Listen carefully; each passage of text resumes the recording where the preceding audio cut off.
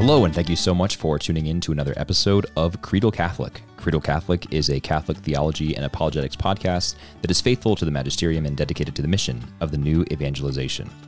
We're a part of the Vernacular Podcast Network, and if you'd like to support us or find out more about the other shows on our network, head to patreon.com/VPN or vernacularpodcast.com.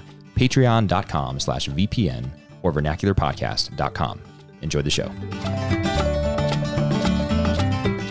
All right, welcome back to another episode of Creedal Catholic. I'm joined on this episode by Simone Riscala, whose bio I will give you in just a moment. But before that, Simone, welcome to the show. First time on Creedal Catholic.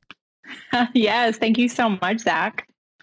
Yeah, thanks for being here. I'm excited to talk about a bunch of different things. We've got some cool stuff lined up. Kind of the keynote topic is gossip, which I think is something that is under talked about in Catholic circles today, but it is a sin that is so easy to slip into, and I think so devastating to our sanctity and our reputation as Christians. So I'm excited to dive into all that. But first, I want to tell my listeners a little bit about who you are. So Simone Riscala is currently the Director of Program Growth for Endow Groups. And if you want to check out Endow, first of all, it's an organization for women. If you're a man, you can definitely check it out. But if you're a woman, you can get involved in it. Endowgroups.org, I think, is the website, Simone. That's right. And so Director of Program Growth there. Previously, Simone has worked at St. Mary's Catholic High School in Phoenix, Arizona. And just prior to hitting record, we were talking about her experience there, and it sounded really cool. And I think she has some great stories from that. She was Theology Department Chair and Senior Theology Teacher. She is also an Institute of Catholic Theology Fellow based on the campus of St. Thomas the Apostle in Phoenix, Arizona. Her graduate degree is in theological studies with an emphasis in systematic theology from Christendom College, the same a graduate institution at which another Creedal Catholic guest, Casey Chalk, has studied and received his degree. Her undergraduate studies and professional background include marketing, communications, media, radio, and theater, which is pretty cool, before discovering her passion for the faith and the call to evangelize through teaching and speaking. She's the daughter of immigrants from the Armenian diaspora in Cairo, Egypt, and I definitely have questions for you on that, Simone, and has a particular interest in matters of religious freedom and culture. In her free time, she enjoys teaching RCIA, speaking, and writing. She has been published in Church Pop, Aletheia, hopefully I pronounced that correctly. Simone was helping me with the pronunciation before we hit record. Verily, Catholic U, and Ethica Politica. So, Simone, lots of stuff there. Welcome to Creedal Catholic. Thank you so much, Zach. I'm super, super excited to be here with you. Yeah, me as well. I didn't mention that you have a website, culturalgypsy.com, and that is at least in part a reference to what I read in your bio, that you are the daughter of immigrants from the Armenian diaspora in Cairo. So let's talk about that a little bit. You identify as a cultural gypsy. Why is that? And tell me what it was like to grow up in such a uniquely cultural family. Well, I mean, if you've seen the movie My Big Fat Greek Wedding, that pretty much sums up how it felt. And I don't know if you've seen it, Zach, but it's pretty funny, all the little cultural. I mean, that movie came out, I think, before like pita chips and hummus was a thing. So, just being a little immigrant kid in a sea of very utilitarian Americans. I love it. Was your family obsessed with Windex would be my only question. Yes. So I hope my dad doesn't get mad at me or my mom, but they don't have a Windex thing, but they have a cologne thing. And like, if there's an ant problem or any kind of like house problem, they have like their cologne. Honestly, that makes sense to me though. The Windex thing doesn't make a whole lot of sense, but the cologne does, because of course the primary alcohol in cologne, or the primary ingredient in cologne, is alcohol. And alcohol is good for a lot of things, including, I imagine, getting rid of bug infestations and things like that. Exactly. It has to be like super cheap, like from the dollar store cologne. Right.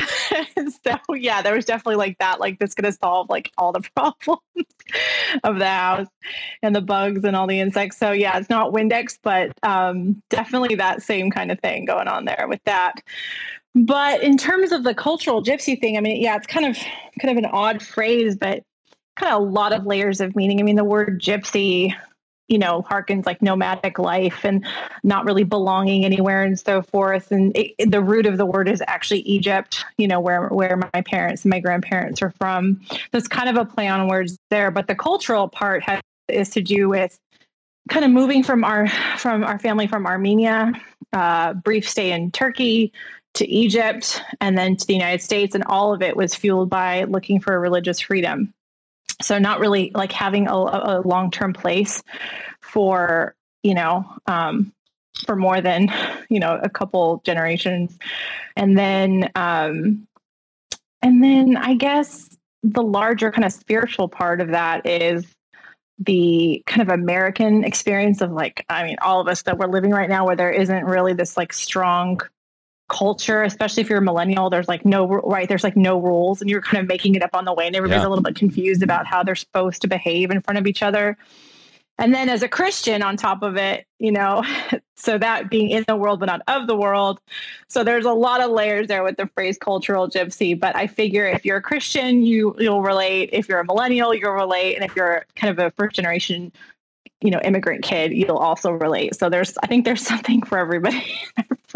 No, I love it. One question I have, since your family hails originally from Armenia, is were they or have they always been Catholic, or were they at one point part of the Armenian Apostolic Church, which, as I'm sure you know, is part of Oriental Orthodoxy, kind of a cousin of what we now call Eastern Orthodoxy? But the Armenian Church, just for our listeners, separated from the Patriarch of Constantinople in, I think, 554. So much prior, centuries prior to the Great Schism between East and West, the Oriental Orthodox Church, and specifically the Armenian Apostolic Church, separated. And yep. a lot of Armenia's oldest Christians, as I understand it, are a part of the Armenian Apostolic Church.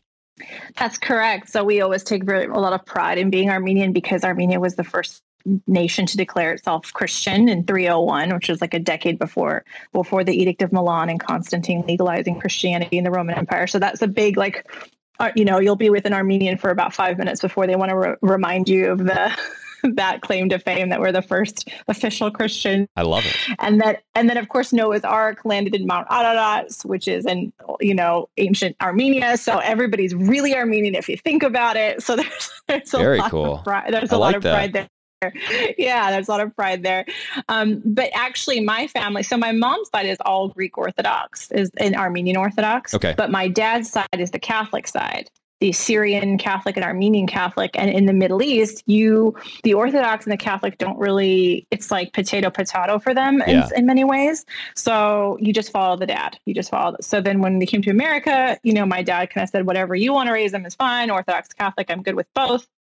My mom was Orthodox, but actually said, well, let's just do it the Middle Eastern way. We'll raise them Catholic because you're Catholic, and especially on the Orthodox end of things, like it's definitely potato. Sure. Yeah. And they're just more Roman Catholic churches, even though we're not Roman Catholic or Latin Rite Catholic, to be more technical. So do you attend a Byzantine Rite church where you live now? So my parish now is an Armenian Catholic Rite. So it's the Armenian Catholic Church. So Armenians are already kind of the minorities, and in the Middle East, Christians are minorities. And then since most Armenians are Apostolic, are Orthodox, we're like the minority within the minority of the Armenian Catholics. So I go to the rite that I was actually baptized and chrismated and received First Communion in, all triple threat, as an infant, got all three sacraments of initiation. So I actually get to go I actually belong to a parish of my original rite, which is great. And since there's only 7 Armenian Catholic churches in all of the United States and Canada, being in California where there are more Armenians than even in Armenia, it's a good place to be as an Armenian Catholic. No kidding. That's awesome. So refresh my memory here. I was listening to a podcast that was very edifying, but I don't remember all of the things. So, but there's if you talk about the Eastern churches within the Catholic Church that are in full communion with Rome, there's a rite and there's a church. And what's the difference between a rite and a church? Because one of them is, I think, a little bit bigger, right? Like the Byzantine Rite, for example, includes 2 or 3 different churches within it, right? Yeah, it's a little complicated. So there's like these overarching like Byzantine rites and so forth. And that includes, I actually have a map of it, Zach, that I can send to you because I forget myself. But that'd be great. Please do. Yeah. Yeah. I'll send you that map. It's really interesting. So it'll show you like what's under the Oriental, what's under the Byzantine, what's under, and so forth. But the rite is, we have about, I think, 23, 24 Eastern Catholic rites. So, even though Latin Rite is the largest of the Catholic rites. And then the only other Western rite is the Ambrosian rite, which is super obscure and like limited to Milan, as far as I know.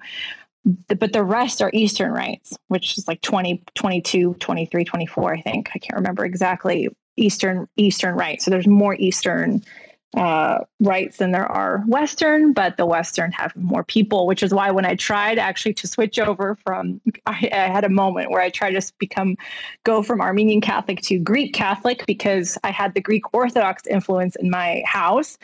And so I felt like Greek Catholic was kind of the happy medium between what I was raised with and being, Catholic. Sure. And then the Melkite priest said, "Oh yeah, you can definitely transfer rights to become Greek." And I said, "Okay, great." He goes, "What are you now?" I said, "I'm Armenian Catholic." And he said, No, you stay Armenian.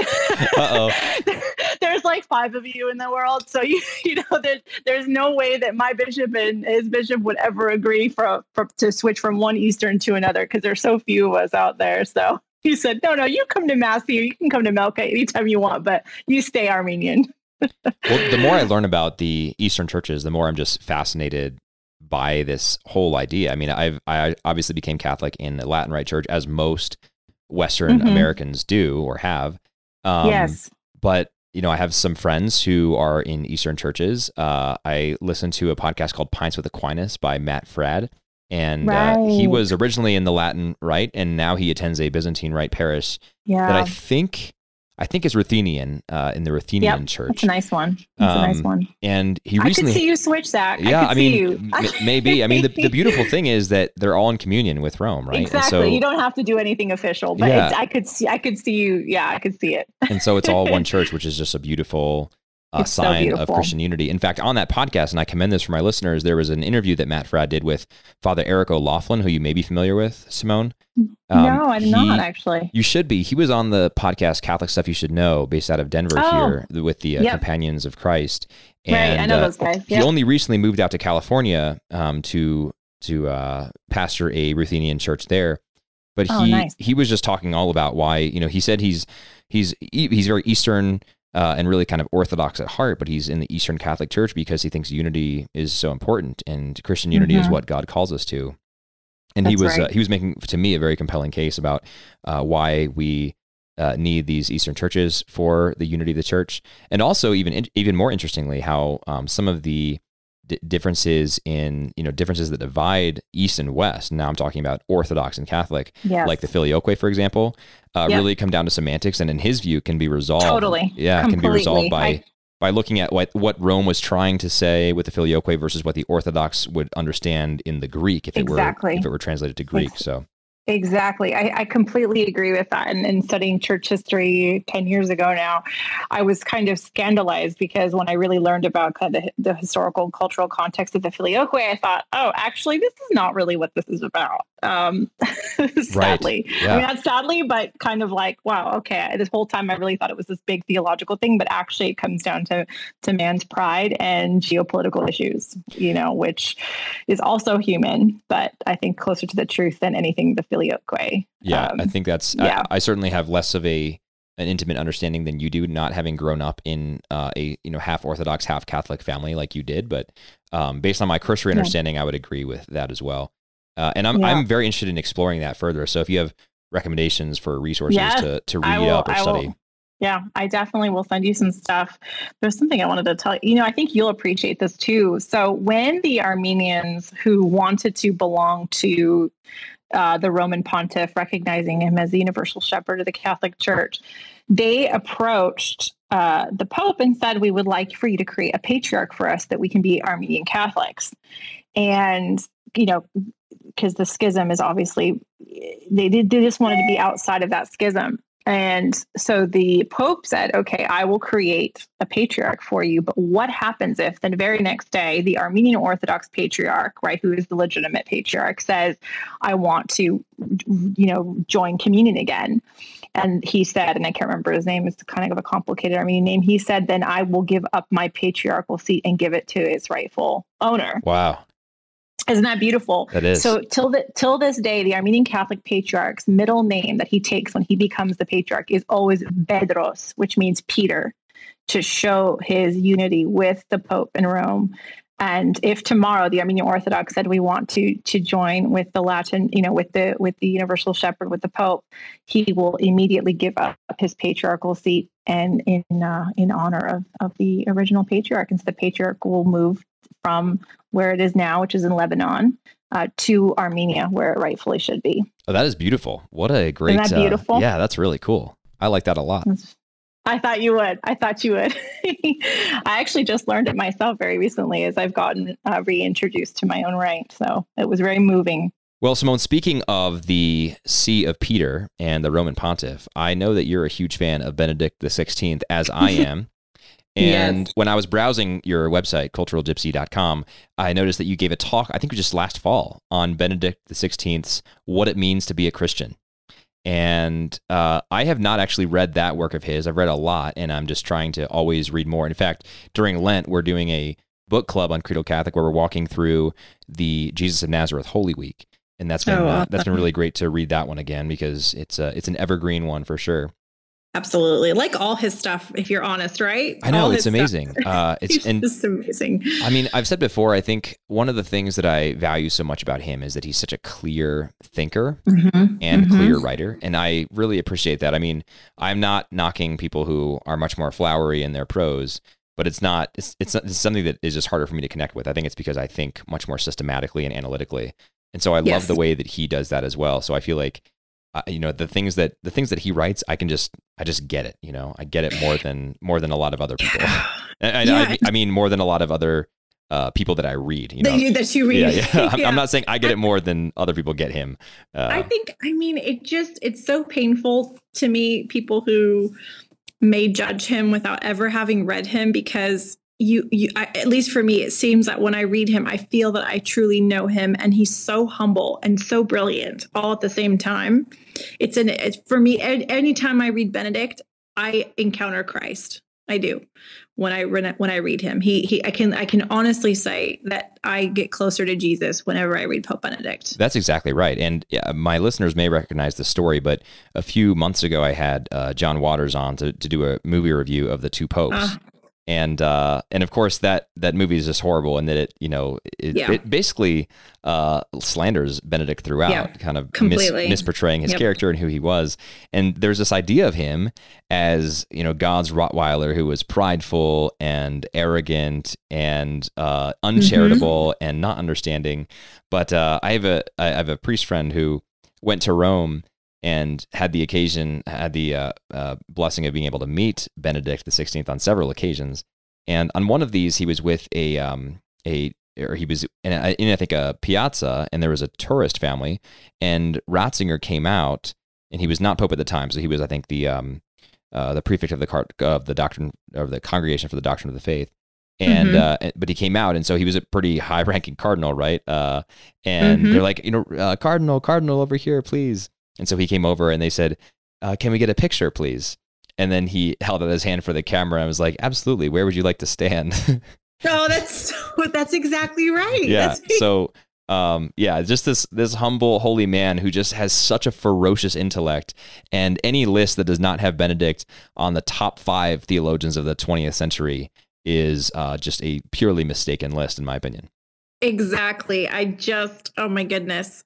Bishop Barron says he recommends choosing a touchstone and reading everything that he's written. I think that if I had to choose a touchstone, it would be Benedict, because I just keep going back to him. Oh, he's quickly becoming mine for sure. I mean, there's no question at all. I mean, I half my book budget goes to works by Benedict, and exactly. Whenever they publish his collected works, which is going to be, a bookshelf full of stuff, I'm going to buy it. No matter what it costs, I'm going to buy it. No matter what. There's a degree program out there. I think it's only in Rome. That's just like Pope Benedict's works. No, I'm familiar with it, and it is only in Rome, sadly. Oh, that's why we're not already enrolled, right? Exactly, yeah. So let's talk, though, briefly about what it means to be a Christian. I mean, we don't have the time for you to go into your talk at length, and I still want to talk to you about gossip. But give me the 90-second summary of what you talked about with respect to Benedict's What It Means to Be a Christian.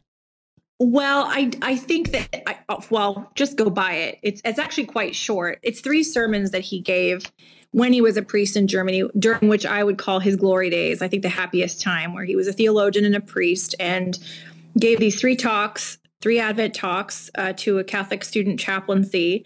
And I think that this book, I think there's so much confusion about what the substance of Christianity is. And it so often is reduced to these categories that I think Father Giussani really clarified for the church, which is on the one hand, moralism, and on the other hand, sentimentality. But the Christianity is neither one of those two reductions. And this book, I think, is the remedy to anybody who may be confused about what the gospel actually is. And it's such a fundamental book, and with such simple yet profound insights, that I actually added it to the high school curriculum for the seniors at the high school that I taught at for 6 years.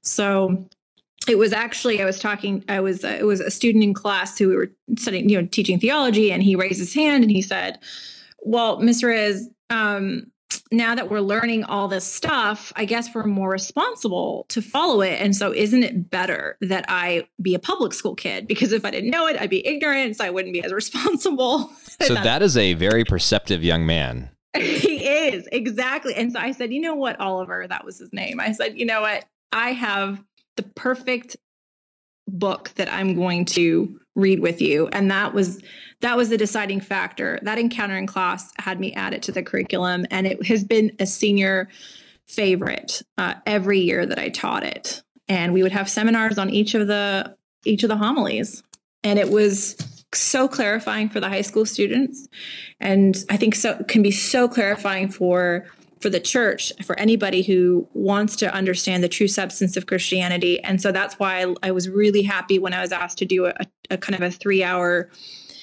talk on it last fall, because it was kind of my opportunity to get it out there, because I think it needs to be read. No, that sounds great. I mean, going back to this question, this very perceptive question that your student asked, I think it's a totally reasonable one. And I really admire his honesty and pluckiness for saying it, right? Because Christianity does make these demands of us that cannot be reduced to either sentimentalism or moralism, but they're demands nonetheless, and they can be hard. And to be a Christian, what it means to be a Christian is to follow through on the commitments that are entailed with that. It reminds me of Jordan Peterson, who was asked I forget who this was that he was talking to. I know it came up in his conversation with Bishop Barron, but he mentioned it prior to that as well. The question, though, is basically, Dr. Peterson, why aren't you a Christian? Or why aren't you a sort of aligned deist in some way, right? You could be Muslim, Jewish, whatever, but why aren't you one of those? And I think if he said that if he were to be something, I think he said this, that he would be a Christian, but he said that he isn't because he's not ready to follow through on the demands of being a Christian. Wow. Exactly. And it's so good that you pointed that out, because there's this line in the text where he says, thus the sublime and liberating message of love, as being the sole and sufficient content of Christianity, can also become something very demanding. So he actually head on confronts that, and he even says, what is the point of bearing this ecclesiastical burden, if there's a possibility to be saved in other ways, then what is the true nature of Christianity that makes it something worth committing to? So he really goes into it with this book. So I love it. And so what's his answer to that? I mean, if someone's saying, what is the answer? What's so unique about Christianity? What's so great about Christianity that makes it worth all of these demands that it places on us, right? It limits my freedom, I think, would be the commoner refrain. That's right. I think there's a complicated answer to that, but what do you think Benedict would say? Well, he wraps it in the discussion on the parable of the vineyard, where he says that, do we want our salvation on the condition of somebody else's damnation? Where the parable of the vineyard, where the workers come in at the last minute. And at the end, he says, we think that spiritual unemployment is because the workers were upset that the ones who came in last got in just as they did. And he says, do we think that spiritual unemployment is somehow better than the church? And it is a burden. It is all this dogma and doctrines and all these burdens, but it's also our home and our protector and our mother. And that's the side that we also forget. And we assume that maybe the other side, the public school life, if you will, if you're in the world of my former student, is better. But if you were there, are you so sure that it's better on the other side? Yeah, for sure. And I think the other part of that that I'm sure Benedict goes into, you can confirm this, but I mean, we have these episodes called Encyclicopedia on Credo Catholic, where we take a papal encyclical and talk through it. And great. One of them was Deus Caritas Est. This idea, it's not a Benedictine thought in the sense that Benedict XVI developed it or invented it, right? But he did develop it, and he wrote about it at length in this encyclical. But it's really a Johannine impulse from the Gospel of John, especially. Like, God is love, and of course, it's woven all throughout the Old Testament, and the light of the New Testament can help us see that. But this was Benedict's impulse. So going back to your point about how Benedict was such a lovely and humble man, lovely in the sense that he was about love. He really was. I mean, one of his big impulses was to remind us about this God that we serve, who is love. So serving him, even though it places moral demands on us, the moral demands are only for our good. And that's not to say that being a Christian is just about having things go right. In fact, last week on this feed, I released an audiobook of St. Alphonsus Liguori, Uniformity with God's Will, right? In fact, beautiful. As a Christian, many of the things in our life will go bad from our perspective, right? We won't have fun. We will suffer. We will be in pain. Right. We will be in pain. We know we'll eventually die, but all of those things are ordained for us or allowed for us by a God who is love and who loves us more than any creature possibly could. And that's why being a Christian is so important. Exactly. And he quotes the Psalms that God is truly, and he says, Benedict says, not just in pious phrases, greater than our own hearts.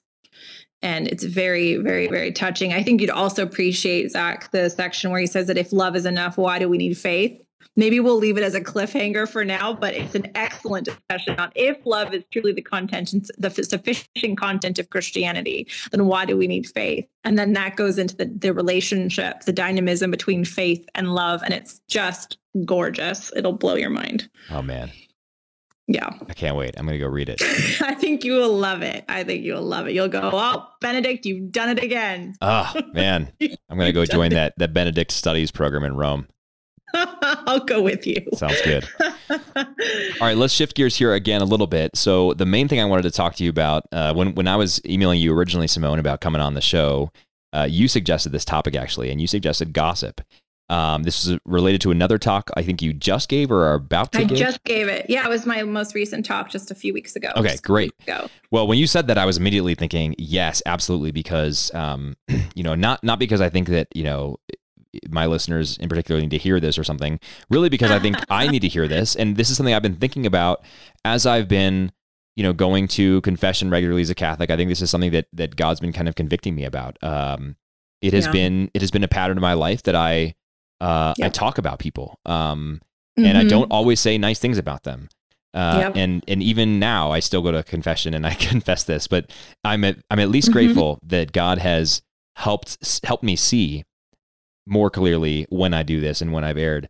But it's devastating, I think, to our sanctity for a couple of reasons that I'm sure you've thought about and talked about. So let me just ask you straight up. Let's just start here. Start with the basics. What is gossip? What is gossip? Oh my goodness. Well, now I kind of want to launch into Thomas's categories, because it depends on what kind of gossip you're talking about. So he's got, if any Thomist or Thomistically inclined nerds out there, in his section on justice, this is where Thomas talks about sins of the tongue and gossip. So the Catechism kind of reduces Thomas to the two categories of calumny and slander. I think slander is kind of the easier one for people like you and me to avoid, which is just saying false things about people to ruin their reputation. But I think calumny is probably the most popular. I'm sorry, calumny and detraction, excuse me. Calumny being slander, and then detraction being saying true things about people that ought not to be said. So I think that is kind of where, and he has other categories, Thomas does, that are very interesting and nuanced. But I think detraction is probably the one that we as Christians struggle with the most. And I really appreciate you mentioning that that's a struggle of yours, Zach, because it's a struggle we all have. And And anybody who's not willing to admit that is probably not paying enough attention to their spiritual life, which also made it very, very awkward speaking at a women's conference about gossip. And I really struggled with committing to that topic because I knew that it was something that kind of, condemning all of us in the same boat with it. Sure. Yeah. But I kept kind of looking for a way out, like mentioning it to my priest friends, like, yeah, this is too stereotypical, women's conference, gossip, everybody knows that's wrong. And all my priest friends were like, no, I really think that you should talk about it. So I was like, okay, I will. So kind of went through the Old Testament, the New Testament, all the saints and church fathers. I couldn't get into all those, but there's so many about sins of the tongue with the church fathers. And then going into more specifically Thomas's categories on gossip. But it is an offense against justice because a person has a right to their reputation. So even if what you're saying about them is true, it ought not be said. Because our name is actually what we have, and we have a right to a good name. Yeah, that makes sense. A short definition that I think actually Sally told me this once. I'm not sure where she heard it, but she said gossip was defined to her by someone as talking about a second person to a third person in order to lower the third person's opinion of the second person. Yeah, and that's one thing that Thomas will say is that to divide friendships, and he says that's kind of the most malicious intention because since the intent doesn't remove culpability, but it can certainly increase or decrease it. Right, the object itself is evil. The object of gossip itself is evil, so it's evil no matter what. If it's truly gossip, but the intention can increase or decrease culpability of the gossip. So if you dig deeply and your intention is to divide relationships, is to divide friendships, that's actually demonic, right? That's what the devil does. He's the father of lies, and he wants to divide people. And he's the Benedict again calls him the unperson because the devil is fundamentally about disintegration. Exactly. And we see that in scripture too, where the demons even talk about themselves in plural because they're disintegrated, they're divided. Exactly. So if that is especially your intention, you're not just not idle or just useless chatter or just saying things out of, stupidity or thoughtlessness, but actually wanting to divide people and friendships, that definitely is an increase to your culpability for the sin. So good job, Sally. Exactly. So let's talk about a couple of things that I often, or let's just put it this way. Let's cast it in more stark terms. There are lies I think that the devil tries to tell me when I'm tempted to gossip and when I often give in to gossip. One of those things is, well, I'm really just talking about this person because I'm concerned about them for their welfare, and I want other people to know. Yes, we all do that, right? Yeah. In my adult, I sometimes I pick on my students because they'd raise their hands and pray in class and go, I want to pray for so and so because at the party last week they were just like really getting trashed. And I just want to pray for them because it seems like they're going through a hard time. I'm like, okay, don't use prayer for this. Yes, exactly. Not the appropriate way. Yeah, not quite that obvious, but yeah, exactly. That's when you just say, dear friends, please pray for a special intention of mine. Exactly. But women and men do it too. But, women struggle a little bit more, I think, sometimes with gossip where I'm just telling you this so you can pray about it. I'm only sharing so you can pray. It's like, well, is that really why you're sharing it? For that person to pray? Because, would they be okay with you sharing it? Right, exactly. So that's one that the devil tells me a lot on this, and I mean it's something that I use to justify it to myself, right? Like, I know I shouldn't really be doing this, but it's okay because my true intentions are good, and the irony there is that I'm just really masking my true intention by lying to myself about my false intention. Right. Okay. Here's another one. I'm only talking about this person because I'm really frustrated at them. And if I don't talk about it to this third person, I'm going to, lose my temper at the person about whom I'm talking. You know what you just reminded me of? I think it's Sirach chapter 19. I might be off on this. I can check. But there's actually a line in Sirach that says, don't talk about it. You won't explode. you won't blow up. That sounds like I need to make this like, I don't know, like post this above my computer monitor or something. I'll find you the exact chapter in Sirach. But when I read that, Zach, I think I did explode with laughter, because how often do we do that where we go, I'm just going to burst. So this is actually, no, you're exactly right. I'm looking at, this is kind of a suspect translation. Let me find a better translation here and I will read. Is it Sirach 19? It is Sirach 19. So good memory. Great. Here we go. New Revised Standard Version. Okay. Have you heard something? This is 19 verse 10. Have you heard something? Let it die with you. Be brave. It will not make you burst. It will not, exactly. So, all right. It will not make you burst. This is Old Testament stuff. Apparently they were dealing with this then too. And actually, since you mentioned this, Simone, I'm going to read this because this is actuly, this whole passage is on gossip. And I'm just going to read 6 of these verses here. So I'm reading Sirach 19, verses 5 through 12. One who rejoices in wickedness will be condemned, but one who hates gossip has less evil. Never repeat a conversation, and you will lose nothing at all. With friend or foe, do not report it. And unless it would be a sin for you, do not reveal it. For someone may have heard you and watched you, and in time will hate you. Have you heard something? Let it die with you. Be brave. It will not make you burst. Having heard something, the fool suffers birth pangs like a woman in labor with a child. Like an arrow stuck in the person's thigh, so is gossip inside a fool. Mm-hmm. Mm-hmm. So that's interesting. I mean, the arrow stuck in a person's thigh, like gossip inside a fool. That makes me think that the idea there is that you just want to pull out the arrow, right? Even though it's going to do a lot more damage if you just rip it out and then bleed all over the place. That's what it's like. It's like an itch you can't help but scratch, right? And it just bugs you until you scratch it. That's what gossip is like to a fool.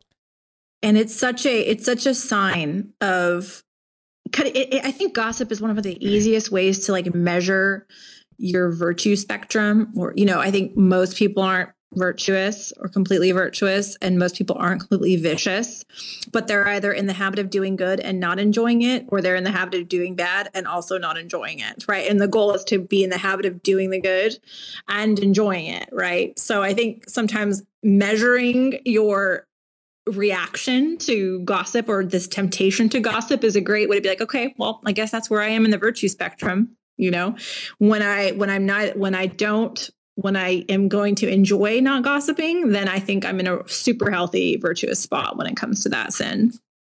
Yeah. But most of us are wishing we were gossiping or gossiping and feeling guilty. So, yeah, unfortunately, I think I'm too often in the spot with respect to this particular sin. I think I'm too often in the spot where I gossip and enjoy it. You know what I mean? Like I participate in a vice and enjoy it. And then it's only later that the Holy Spirit convicts me and I think, I did it again. And I mean, I think maybe it's a good sign that, more recently, like it's more immediate after the gossip, right? Mm-hmm. That after I say that, I'll get the prick on my conscience like within seconds, as opposed to the next day. Spiritual health. So I think that's a good thing. But ideally, I'll get to the point where it's not my first impulse to gossip about someone. So yeah. So we work little by little, but remember James chapter 3, anybody who makes no mistakes in what he says is a perfect man. That's the goal. Quite a demanding, but it is the goal, and it's exciting. It's because it's possible. It is actually possible.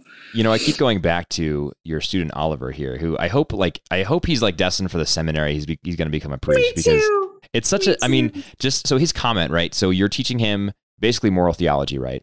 And he's saying, isn't it better? Like, wouldn't it be better if we were just in public school so we could have ignorance and we could still do what we wanted, but not be held to the law, essentially, not be held accountable. Right.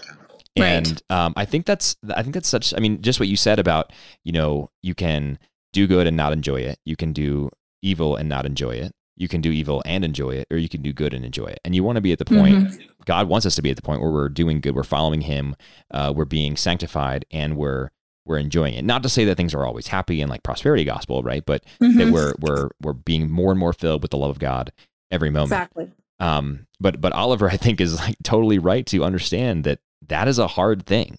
And so much of being a Christian, I mean, going back to this idea of what it means to be a Christian, so much of this is about doing the hard thing that Jesus calls us to do, not because it is easy, but because it is hard, and because it's the hard things that lead us up the hill to Calvary, to Jesus Christ. Yes. And paradoxically, it is the thing that sets us free, so that, to spare ourselves from falling into the heresy of Pelagianism, where you just kind of white knuckle your way, to sanctity. I mean, it's really not so much, we do have free will, but it is really more about staying close to the one who can then change me. Right. So that's where the enjoyment part comes in. So it's not just this cold, stark, stoic doing the good, but that out of my love for God and therefore for other people, because those two are related, then I start to enjoy truly loving in these ways that are actually quite demanding on a human level. But through grace, I'm able, and I see myself desiring it and changing because of my attachment to him.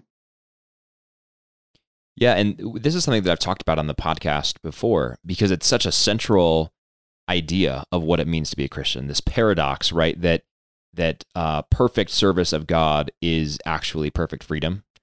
Mm-hmm. Totally antithetical to our modern minds. We think, no, freedom is actually me being able to do whatever I want to do. And that's right. That's half of it, right? Because true freedom involves being free to do the things that you want to do, which are the will of God, right? Yes. And so we don't see it. We're sort of myopic in this sense. We can see it with the eyes of faith, but the truth is that if we're doing what we only want to do, we're totally captive to our vices and desires that always lead us astray, further and further afield, away from true freedom. So the only true freedom that does exist is service of God. And this is the fundamental question that I think Oliver was getting at, right? Like Oliver, I sympathize with him entirely, right? I want freedom, right? But you have to recognize that there's only one of those paths that will lead to perfect freedom, and that's perfect service of God. Exactly. And it's not an unreasonable one, because with that whole concept of freedom, I this is something that I would ask that same class, is that where did you feel the most free? And they felt no need to be pious or impressive with me. They said, actually, let me think about that. Oh, it was when I was going to mass or praying frequently. And so I thought, I made them really examine their experience. That isn't it interesting and paradoxical that you actually felt more interior freedom when you were doing the things that the church and that our Lord is asking you to do, when you weren't doing what you thought you wanted to be doing. Yeah, I think that's right. An analogy that has been most helpful for me in kind of thinking about this, and it's a completely non-religious analogy, because I'm thinking of an atheist or agnostic who hears you say that and just thinks like, yeah, but like organized religion never did it for me, right? Like I was raised going to mass and I never got that from mass, right? I've tried to say prayers and it doesn't really work. But I just think to capture this like this freedom versus bondage idea. If you think about, if you think about always eating what you want to eat, right? For me, that would be like ice cream and chocolate chip cookies. I would very quickly develop serious health problems that would that would no longer permit me to be able to enjoy those things, or at least not to like eat them and continue to be alive, right? Yes. But if I am careful in monitoring my diet and having a balanced diet and eating healthy things, then I truly am free to have ice cream once a week or whatever it is, and it's going to be something that I can truly enjoy, knowing that that I'm not doing harm to my body by imbibing. So that's right. It's not to say that for service, like the analogy breaks down, of course, because like chocolate chip cookies and ice cream are not sins, right? And I'm not saying that when you are virtuous in other areas of your life you can sin in that, but the point is that there's only one way that leads to freedom, and it does not involve indulging every single one of your desires at every moment. Exactly. You've got to kind of fight those lower appetites and passions, and then see what happens actually in your experience. So It was just beautiful to actually ask them to look at their experience and to have them affirm that, And another one that was really fun to talk about was the first beatitude, which is poverty in spirit, which is truly saying that I see the limitation of when I try to control everything. And when I'm kind of just open and poor in spirit and let God surprise me, I actually find that the surprises that he gives, which, are very different than the plans that I had, are better. They're better than I could have even imagined. Yeah, I think that's something that people miss out on too, right? They look at miss out on a lot. Yeah, because I mean, the frame of reference gets changed, right, when you follow Jesus. Because before you follow Jesus, before you follow him earnestly, you think what I really desire is a lot of money. What I really desire is a lot of followers on Twitter, right? The idea, following Jesus, everything gets transformed, including your very desires themselves. And so your deepest desires will be fulfilled, but that doesn't necessarily mean that that'll line up with what your deepest desires were before you gave everything to follow Jesus. Yeah, and Christianity is one of those things that you've got to give it your all. Not that means being perfect, but that you've got to stay in the game in a passionate way, because you're going to miss out if you do it half-heartedly. That's right. You're just going to complete the adventure. Really starts when you stay in the game. That's what makes it interesting. And John Paul II said that, to follow Christ is a wonderful adventure. What do we mean when we say that? What we mean is we see his traces, his fingerprints, his handprints in our lives, and what looks like something very ordinary and regular to everybody else in the interior life and in the relationships we live actually becomes something quite interesting and fascinating. I love your reference to JP2. He also has a unique fingerprint on this podcast and this ministry. Of course, I describe Credo Catholic as being a part of the new evangelization. And if you look at our podcast art, it says "Podcast into the Deep." And I don't think I've actually explained what I mean by that on this podcast before, but you probably understand the reference, Simone. Yes. This goes back to a Latin phrase, Duc in Altum, that John Paul II did when he was launching the new evangelization. And that translates roughly to put out into the deep or cast into the deep, referring to, going out there as fishermen and putting your nets way down into the deep, the sort of uncharted territory and catching fish. And so I love it. It's one of my favorite phrases. Yeah, exactly. One of my favorite phrases. So this effort is not casting into the deep, as it were, but podcasting into the deep. And that's wonderful. I'm so glad about this podcast. I'm so glad about what God's doing in your life and what you're doing for everybody else through it. Well, thanks so much for joining me, Simone. I would love to have you on again soon. So let's schedule that if you're amenable. But I haven't given you any opportunity to talk about Endow groups, and you're the director of program growth for them. So I don't want to get you fired for not mentioning what you do there and encouraging listeners to go there. So go ahead, tell me about Endow groups, and then tell me how listeners can follow more of your work specifically. Yes, definitely. I think, if you're, and we have men following Endow too. So please, men who are listening, join, and especially because you want to stay tuned on how to be there for women in your life. But it's a very simple concept. And it was but John Paul II was the inspiration for Endow. And I think it's an authentic fruit of Endow. We actually, Zach, you'd appreciate this, have juridic personhood in canon law. So we're very official. Oh, very cool. Very official. Yeah, it's very good. And it's a very, very simple idea in that Christianity is lived in intentional community. But we want that community of women to be based on something deeper. And we crave community, but we even more deeply crave community in depth. So Duc in Altum. And so what does that mean? It means that we create study guides that make the beautiful philosophical, theological inheritance of the church accessible to your everyday Catholic woman. So each study guide, for example, we have a study guide on Deus Caritas Est. We have Benedict's study guide. And so you're going to be reading the actual inheritance. You're going to be reading the actual encyclical, but then you're also going to be guided with a commentary by a theologian and then discussion questions where you can really pray and relate and discuss with fellow women what is Benedict saying and what does it mean for my life here and now? And so then the faith becomes something really lived and you get transformed and changed by learning the truth. And so many women and men too have been deprived of good catechesis for the past God knows how long. And so this is really a beautiful way to kind of play catch up and to do so with a wonderful group of women. So find out more by looking at our website, endowgroups.org. And we also have Instagram and Facebook. And I think that's really the best way. And feel free to contact me directly if you're interested in starting a group or doing a self-study, especially now where a lot of our groups are going virtual.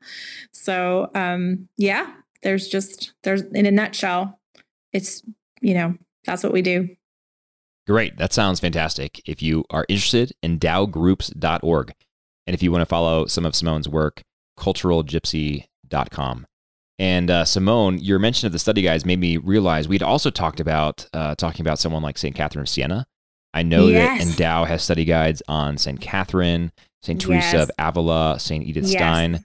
So, and I think, those are three great examples of countless examples of great saints in the church who we just don't talk about enough. I think we hear a lot about the prominent men in the church's history and not enough about these absolutely incredible women. So maybe next time you come on, if you're amenable, we should talk all about one of these fantastic saints and what we have to learn from her today.